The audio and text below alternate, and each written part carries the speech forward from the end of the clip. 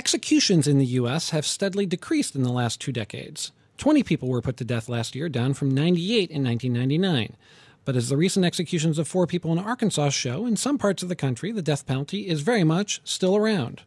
Now, a high-profile group is making a new push for abolition of capital punishment worldwide. It's called the International Commission Against the Death Penalty, and its members are in the U.S. this week for meetings as they try to drum up support. With us are 2 members of that commission, Navi Pillay, a South African judge who served as the UN's High Commissioner on Human Rights, and Bill Richardson, former governor of New Mexico, and also the former U.S. ambassador to the UN. Thank you both for joining us. Commissioner Pillay, just start. Tell us, who are you meeting with this week, and what sorts of reactions are you getting so far? Well, thank you very much, Bloomberg Radio, for doing this. Yes, we are here as commissioners of the ICDP, which is a state-supported organization. We met this morning with representatives of states. They were all invited. About 4 or 5 representatives turned up, like Tanzania, Zambia, Vietnam, and Belarus, with different experiences. Some call themselves abolitionist states, but they all have the death penalty in their statutes, and they identified as their main obstacle to removing that particular law, public opinion.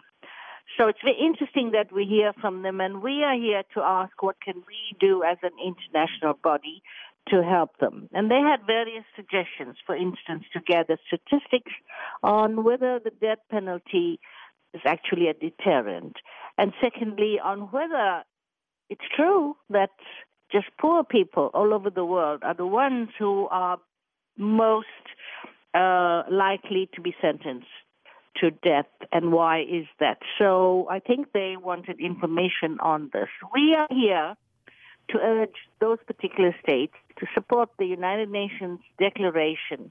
It's a resolution urging states to call a moratorium. And since the ICDP started doing this work, really supportive work, we're not an NGO, we're not here to criticize, but to offer our assistance. And more states have either abolished or they have called a referendum. Some have a moratorium. Yeah. Governor Richardson, are you meeting with any of the U.S. states to talk to them about capital punishment? Yes, we are. I think Commissioner Pillay has talked about the international side. We just met with former governors and current attorney generals from Connecticut, New Mexico, Maryland, North Carolina, and New Hampshire. And what we're urging is increase states. It's a state-by-state issue.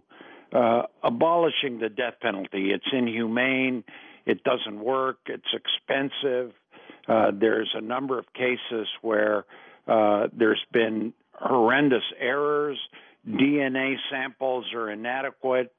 And so we're trying to say, does the United States want to be associated with countries like Iran, North Korea, Saudi Arabia, all who have the death penalty? And a lot of countries look at the United States. So the answer is yes.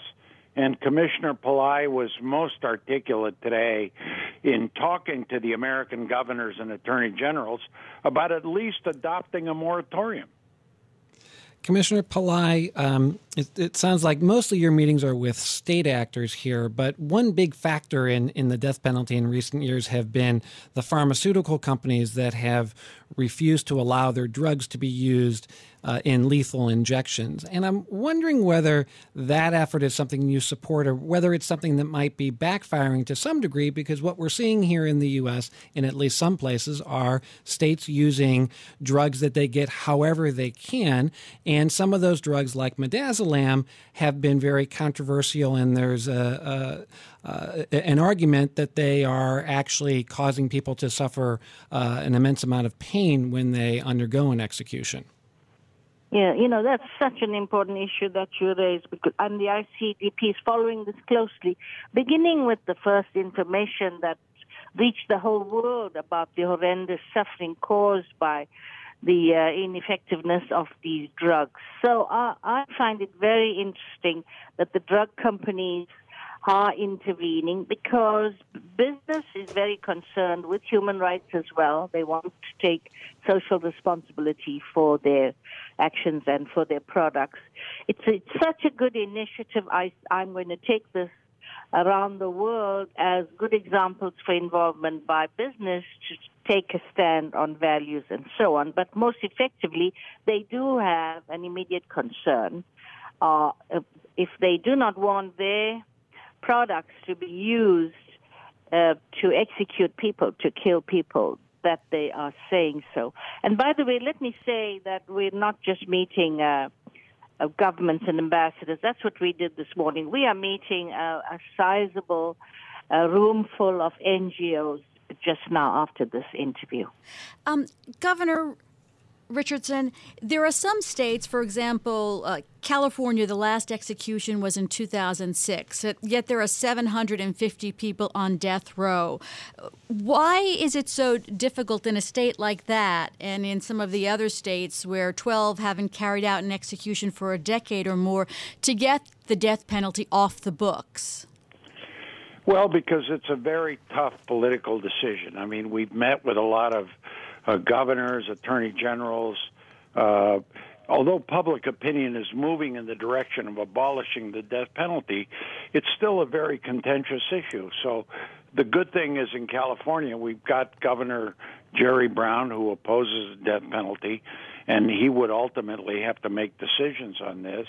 But what you also have in California is a lot of cases there that there's been a mistaken verdict on a lot of individuals. So public opinion is moving in the direction of abolishing the death penalty, but it's a very tough political issue because even though movement is towards abolishing the death penalty, it's still 50-50. So if you're a politician, you're worried about getting reelected, worried about votes. When I abolished the death penalty, I used to be for it, but I read all this evidence. But in the end, a majority of the public still was against terminating the death penalty. They wanted to keep it for the most heinous of crimes. So for a politician, it's a very, very tough political issue, one that affects law enforcement, voters, police, victims' families. It's not easy. It's a very tough issue.